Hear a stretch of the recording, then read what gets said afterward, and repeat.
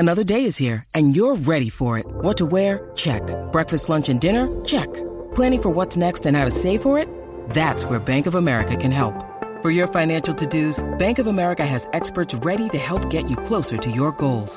Get started at one of our local financial centers or 24/7 in our mobile banking app. Find a location near you at bankofamerica.com/talktous. What would you like the power to do? Mobile banking requires downloading the app and is only available for select devices. Message and data rates may apply. Bank of America N.A., member FDIC.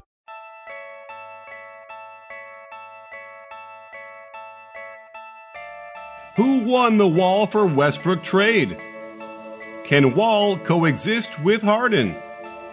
Will Russ run the show in Washington? The only question left is, say it with me, you in?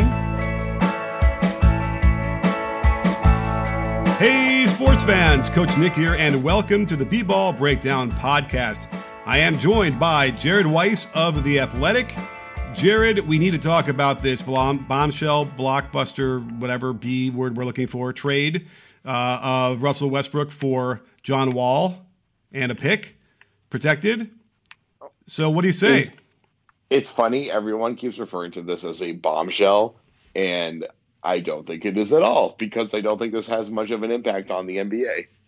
Because, I mean, if John Wall is healthy, then I guess it does. But I don't think either of these guys are going to change really any of the fortunes for either franchise. You haven't seen all these videos of John Wall working out this summer? Yeah, John Wall always looks great during the summer, and then he's not in good enough shape, and then he gets hurt again. So, I mean, it would suck if he gets hurt again. Then I think we're just giving up on him at this point. That would really suck. He was an awesome player, but he's so far removed from the consciousness.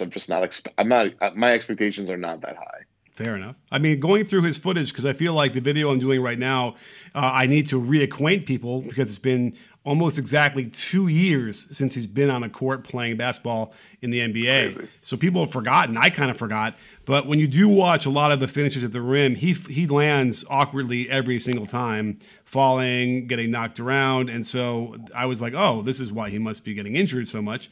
So that's a real issue that, doesn't necessarily go away unless he stops driving to the basket as much, which, I think could be possible in the Rockets scheme, wouldn't you say? I guess, but then how is he still an all-star Right. caliber player if he's not attacking the rim mercilessly? Okay, fair enough. Because we do know that he doesn't shoot well, and interestingly enough, if you compare Russ and his career output in the box score, it's pretty close. It's and then certainly the contracts are almost exactly the same too as far as money. So it was really interesting to see how this is the only guy they could have traded Russ for, and the pick becomes large. But there is one thing I noticed in the stats, in that John Wall, believe it or not, is a lot better than Russ with catch and shoot jump shots. Did you know that? Yeah, what's fun? I mean, what's really funny about this trade is that they're so similar players. They're probably two of the most similar players in the NBA to each other. But that's the huge caveat of why things didn't work with Russ in Houston and why things could work with John in Houston. It's just that not only is John Wall a better catch and shoot shooter, he's just a better three-point shooter overall. And there was a time when he was really peaking at 2016, 2017, around then, where his pull-up game and his three-point shooting game was coming together, and it looked like he was going to turn into an average deep shooter, which with his game would obviously make him an all-NBA caliber player. And I wouldn't expect that to be happening now, just because he's been off the court for so long. But I like this investment in that if they think that John Wall is his legs are completely done for, then the possibility for him to continue to get better is certainly there. While Russell Westbrook, you're just hoping he can hold on to what he has at this point. Right. So, but at the same time, I mean, John's 30, so it's not like he's this young guy that's still got his career ahead of him. It's just more that the player that he was when he was healthy is definitely a better fit. And if you give him a year or two, maybe he gets back to that player. And that's enough if you somehow still have Harden on your team to contend still. Sure. Well, I had some high hopes for the Rockets in the playoffs against the Lakers. It kind of felt like there was some evidence there that they could hurt the Lakers' Achilles heel of defending the three and whatnot. And it all kind of imploded certainly the Lakers, proved that they were a much better team and obviously got all the way to the finals and won it. So that wasn't really the issue because obviously the Rockets would have had to just play it out of their mind perfectly and that wasn't going to happen. But I think the reason why it wasn't going to happen was because it just, out of all this, it seemed like they didn't like each other and all the animosity that was like brewing and stirring and whatever with Harden and Westbrook and whoever else really just seemed to bubble over the last couple games where they just wouldn't play together. That's my observation of it. I'm wondering if you had any more in-depth analysis to how those pieces worked. And I'm not asking you to like throw Russell Westbrook under the bus and say he's a lousy teammate that's been chased out of the last two places he's been in. But are you? Can we? I don't know. No. Is that true? No, Russell Westbrook is generally one of the most beloved teammates in the entire NBA. Okay. It's just that his play style it doesn't fit. You can't. I mean, it's as simple as that. You can't win with a player that can't shoot at all from outside of 15 feet. And he's become a mediocre mid-range shooter, and he's just a terrible deep shooter. And he takes a ton of them, and he hasn't been able to really adjust. And he had that stretch, in early 2020 where he adjusted properly and he was playing, at an all-NBA level. And that's why he made the all-NBA teams. But like that didn't last at all. Right. And the drop-off was just so severe. And he got to the playoffs and his inability to do anything scoring-wise, especially in that system, it made him just completely useless. He was like the fourth or fifth best player on that team, which was just insane. But I don't think that problem is going to be nearly as bad with other teams that don't run such a completely centralized system the way that they do. Fair enough. Well, and by the way, I want to make sure that I acknowledge it. Yeah, he was playing his best basketball I'd ever seen him play just before before COVID hit. Agreed. And then let's not forget he got COVID, and that disrupted him coming back to the bubble. And who knows how that affected or didn't affect him, going forward there. But okay, so fair enough. Let's just, I'm not going to hang that on his head. I won't really talk about that in the video too much. Listen, guys are best friends with a lot of people, and that's sort of like the default setting a lot of the times, and you're never really sure if that's completely accurate. But what we could tell was it wasn't working. They weren't getting along. They weren't meshing in a way that you'd need to if you're going to be a fourth or a fifth or a third seed in the conference trying to have an upset. You just need to be better. You need to have more of a fit on the same page with all those players. If you're really good and they don't get along, that the Bulls made that work, right? But not in the Rockets case. So let's talk a little bit about the pick, because I think people are interested to see. This might be, if Wall is healthy for a year or two, then that kind of might be a wash between the players. But does Houston end up winning this deal if the pick conveys? Yeah, I mean, the pick will convey at some point. And considering that they got rid of all their draft capital to get Russ, the fact that they were able to get some draft capital back to get off of him is definitely a miracle. And they're the one team where taking on John Wall was actually a pretty good, just even without the draft pick compensation, was a pretty good move for them, because I think they're better off trying to get John Wall healthy and living with whatever type of player he is at this point than continuing on with Russ. So, and you don't think? Yeah, go ahead. Well, no, I don't have much more to say to that. It's just I just there's just so much. John Wall at 50% capacity, I think, is still better for this team than whatever Russ is at this point of his career. That's fascinating. I don't know if 50. It might be. They might need a little bit more from him, but because again, they could get more in terms of in transition. Wall can give them everything and more that Russ gave him if he's healthy. But getting back to the pick, let's just go over really quickly what the conditions are, because obviously it would convey eventually to 2 second rounders. But first, before that happens, this is a delayed pick. This isn't for next year. This is for 2023. That first time it comes back, it's lottery protected, and if it's in the lottery, they don't get it. In 2024, it's top 12. So if it's top 12, they won't get it. And then in 2025, it's top 10. And then by 2026, it's top 8. So it's, I don't remember too often seeing a trade like of this magnitude where they have to wait over a year for that. 8 years. Yeah, for a pick potentially that long. But here's what's going to happen, right? Russ goes to Washington. I mean, how many more years does he have left? 3? 2? Yeah, that pick is probably not conveying. Unless Bradley Beal has turned into an MVP and he's still there somehow, right? I don't think that pick is conveying. Right. So you're thinking they're going to end up being bad enough where they're going to be in the top, top 10 or so, at least through 2026, which is probably right. Although Beal might end up leaving. I mean, who knows? So essentially, the likelihood is more, I would say it's 60-40 that it's going to be 2 second rounders. So perhaps that's a wash. And then, so you think we're going to be more in tune with having to decide who wins this trade based on the actual players and their production versus the pick? Oh, for sure. I mean, unless John Wall gets re-injured and his career is over, I think Houston wins this trade. Okay. I mean, this isn't I don't think Russ is a sustainable solution for retaining Bradley Beal. This doesn't really fix the dynamic necessarily that has been an issue for them in Washington. Although at least it gets them a player on the floor, which I think they're just so desperate for at this point that they're willing to do whatever. But it's just like, maybe Russ is really more valuable because he actually provides the leadership that they need. So, this trade wasn't a bad trade for anybody. It's just that I think that the gains that they're going to get out of it aren't substantial to the point that it's some sort of superstar blockbuster that changes the face of the league kind of thing. Sure. But you know what? I mean, the gang sign thing was definitely a real concern with John.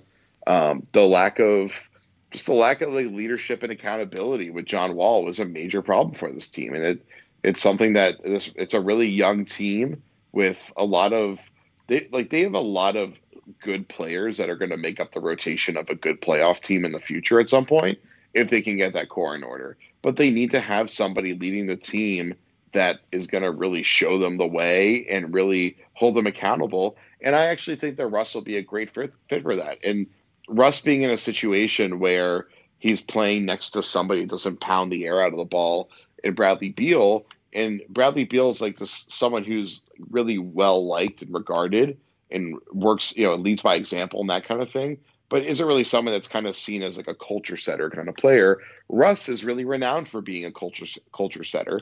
And at least most of the guys that play with him, they talk about him like he's one of the most impactful people that they've ever met in their lives. So I think from that sense, it definitely makes a lot from that perspective. It's exciting and it makes a lot of sense. And it gives me hope that Washington gets this culture change that turns them into a good defensive team. Even though Russell Westbrook has generally been a terrible defender for a while now, that team is like the worst defense we've ever seen. But they have guys that could be good defenders. And I'm hoping that he brings way more to the locker room than he does on the court, and that really breathes life into them. I'll probably end up pushing back on the notion that Russ brings some sort of improved culture. I don't buy it, but I think he maybe will bring improved intensity, which is another issue, another layer to that, which could help. And I certainly think that of all the players that are high-scoring guards that Russ would have to share a backcourt with, Beal probably is one of the more complementary players to him because, let's not forget, like he toiled in obscurity last year and had one of the best seasons of all time. Beal did. He averaged 30 a game, over 6 assists. He shot relatively well considering how hard his shots were. So I would anticipate that that's not going to be a lot of butting of heads, I would think. But then again, that they could all. I also could easily see it devolving and becoming an issue where they can't get it under control, and Scott Brooks can't keep them on the same page. He's no Ted Lasso, and so I don't know. I think it's like maybe like 50-50, 60-40 that they keep that locker room together with how it's going to work. But what is the John Wall gang sign thing that you mentioned? Oh, it was a photo of him with a bunch of people at some house party a couple months ago, and he was throwing up the blood sign. And John's done that a bunch, and like everyone knows that John's a blood, and it's it's like it's not like it's news, but it's something you just can't do as an NBA player. You can't throw up gang signs. Well, if I also am not mistaken, there was a lot of other imagery in one of those videos that seemed inappropriate for an NBA player. If I'm not mistaken, that maybe kids look up to. Am I correct in that assessment? I don't know if you're talking about like naked women or something like that. I mean, yeah, maybe like in drugs and being. Oh yeah. Right? I mean, I don't care about any of that stuff. But yeah, I'm sure there was. I mean, if he's taking a photo with like a bunch of kilos of coke on the table, that's one thing. If there's people smoking blunts in the background, I mean, weed's legal in most of the country. I don't think that's a problem. Right. Although we do know that Wall doesn't have the reputation of working as hard as he could. Although I think they tried to dispel that notion in these videos of him training, which he looks like he's moving as well as he used to in those videos. But that again, we have to see it on the floor. The other thing is you could train as hard as you can, and it will not simulate a real game. And for someone who hasn't played for 2 years, I just wonder how long it's going to take for him to get any semblance of rhythm and comfortability out there. Well, I mean, the problem with John Wall, and I've talked to people that have been around John Wall, and they know firsthand that the issue with him isn't that he doesn't work on his craft and stuff like that. Like the dude's an amazing basketball player. You don't do that without going to the gym 3 hours a day to work on your game. The problem with him was that he would party too hard and he wouldn't take care of his body during the off season. He wouldn't stay in shape. And we know that was a problem because his body fell apart on him because he wasn't taking care of himself. Because he would show up to training camp out of shape. When nobody will ever forget when he showed up for Team USA and he was like 30 pounds overweight and looked like he had been on a bender for 3 weeks. That's because that's exactly what was happening. And, there's a lot of players that do stuff like that. There's plenty of players that drink a lot and they party hard, and I'm sure they do a lot of drugs. And it catches up with a lot of these guys. And some of these guys, they're able to put together. I mean, we know James Harden constantly comes out of shape. We know he's a hardcore partier. We know he loves himself a bottle of Hennessy or two. But he somehow is able to stay healthy and to get his body into a zone where even if he still looks like he's out of shape, his cardio is still out of this world. He's able to play at a pretty incredible level. Although then again, he every single year in the playoffs, he tends to flame out pretty early and his team loses because of it. So I guess maybe because of he has some of the highest usage in NBA history. He needs to, he doesn't have any margin for error. And we know that John has really abused that margin for error. And that's part of why his career has gone the way it has. Yeah, for sure. Well, I agree. I think that, I think ultimately the trade might not be, it might be harder to figure out who wins it because I do feel like there are paths where both teams, they do better. Now, certainly the Wizards will do better. Nobody has to win. It's a mutual trade. Both teams are in a shitty situation. They both found a way to help each other out of it. It's a mutual trade. Yeah, and it's certainly because the Wizards have simply not had John Wall for 2 years, so they are now going from an absence of a starting guard to a starting guard. So by default, they're going to be better. And, what's interesting is I was digging back in the stats, and, as recently as 2016-17, the Wizards had won 49 games and were fourth in the East and made it to the second round of the playoffs. So that Beal-Wall backcourt was, developing into something, that was going to be formidable. So it really wasn't that long ago, and that was Scott Brooks coaching them. So we'll have to find out, but I have to imagine that, Brooks, I'm not sure what's going on. Tommy Shepard is now firmly ensconced as the GM, and they're going to have to figure out what they want to do with the coaching situation because he's been there long enough and mediocrity long enough, and I would suspect they're going to continue to be mediocre this year. Do you think the Wizards are going to make the playoffs? I mean, I think they definitely have the talent to make the play-in game. The East is pretty deep. They should be a shoo-in, but they're not because Atlanta could be better than them, and Atlanta is the 8th best team in the conference, so they might be on the outside looking in for the playoff series. But they're definitely right. They're probably in the same place they were last year, but that they're still a much better team than they were last year. It's just that everybody's getting better in the East, and then all the teams are at the top of the East are kind of staying in the same place that they were before. Yeah, I agree, and I do think that this was probably Brooks's. He's in the hot seat as much as anybody else For sure. to show something, especially with Russ being injected into the lineup. And I wouldn't be surprised if it goes south to start, which it could very well just happen that way because it's hard to get these guys to mesh, and it's a shortened training camp and all those things.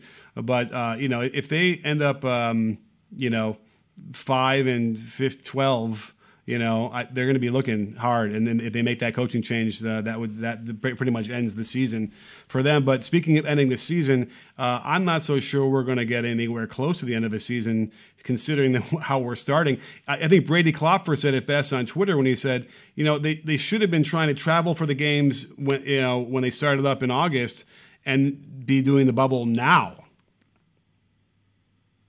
So, doing the bubble now for the start of the new season. Yeah, I mean, look at the cases. Look at how it's across the country. It's much worse now than it was then. And they're going to try in the midst of this, in the beginning of what will be most likely a huge surge after the Thanksgiving travels. I don't know how they're going to make it through the season. Do you? I don't know. I'm surprised that they haven't really expanded rosters.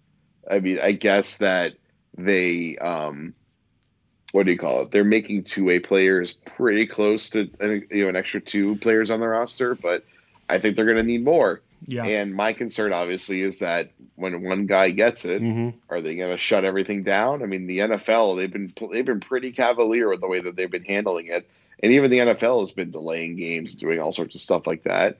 And we know that there's going to be plenty of people that are going to lie and they're going to hide stuff and they're going to do whatever they can to they're not going to do the right thing. That's how it always works. So I thought they were going to do regional bubbles, or they were going to do time bubbles where it would be, we're going to spend 3 weeks in one city playing 15 times or something like that. And then we're going to, take a week or 2 off, and then we're going to go back to the next one. That's how I thought they would do it. The way that they're talking about doing it now, I mean, most other sporting leagues across the world are doing the same thing, and it's working fairly well. The only concern, obviously, is just that the NBA, you're playing in close contact, in small quarters, and indoors, which I guess doesn't really make a difference. But I expect that there's probably going to be a lot of players sitting out a lot of games, and teams are going to, your depth to your 15th man is going to have a lot to do with what your win-loss record is this year. Interesting. Last I had read about it, they were going to have, depending on where the stadium was, if the cases were low enough, they'd be allowing to have, a certain amount of fans in the stadiums while they play. And then obviously in certain areas, maybe none, just because it's too prevalent. But I have to imagine, though, another couple of weeks and it'll be too prevalent everywhere. But was that what you're hearing as well? Yeah, I mean, I'm in Boston, and Boston has always been really bad because we're a very dense city, and I can't imagine we're going to have fans in the stands here. I mean, our governor put in orders recently for indoor gatherings that would violate the governor's orders if they had a game with fans in it. So I don't even know how they're supposed to be doing this. I assume they're going to get a specific exemption of some sort, but I don't know how you even put 1,000 people in the stands safely. Right. I haven't heard anything from the NBA about how are they going to do air. Here's a huge question: how are they going to do air circulation in the arenas to try to help make it safer? They need to tell us that they're going to be doing something to make it safe for us to be in these arenas together. Because I sure as hell am not going to feel safe. And me and plenty of other reporters are talking about: are we going to games? A lot of us, we're not planning on going to games because if we go to games, it means we can't see our families and stuff like that. So it's and besides, I don't think you get access to the players anyway in the traditional way as it is. So what would be the point? Apparently it's going to be like the NFL's doing it, where even if you're in the stadium, you have to do a Zoom call. So I trust me, I very badly want to get into an NBA arena and go watch in person, but I just don't think it's worth the risk if I'm not even getting anything out of being there besides seeing my friends from 10 feet away and watching the game from the balcony in person. So it doesn't really make any sense to even go in person. Absolutely. Well, what does make sense is everything you just said about this trade. And I think we've gotten some things cleared up now. I'm anxious to see what happens to the video I'm going to finish because I'm in the middle of it, and it seems like it's working out pretty well. So make sure to check it out when it's out, hopefully later today. But Jared, thanks for coming on. I really appreciate it. As always, sir. And then we will see you on the next time. And don't forget, at B-Ball Breakdown, I guess we'll do it this way. Don't forget, sports fans, at B-Ball Breakdown, we're not a channel, we're a conversation. You in? Are you in, Jared? I'm not in an arena, that's for sure.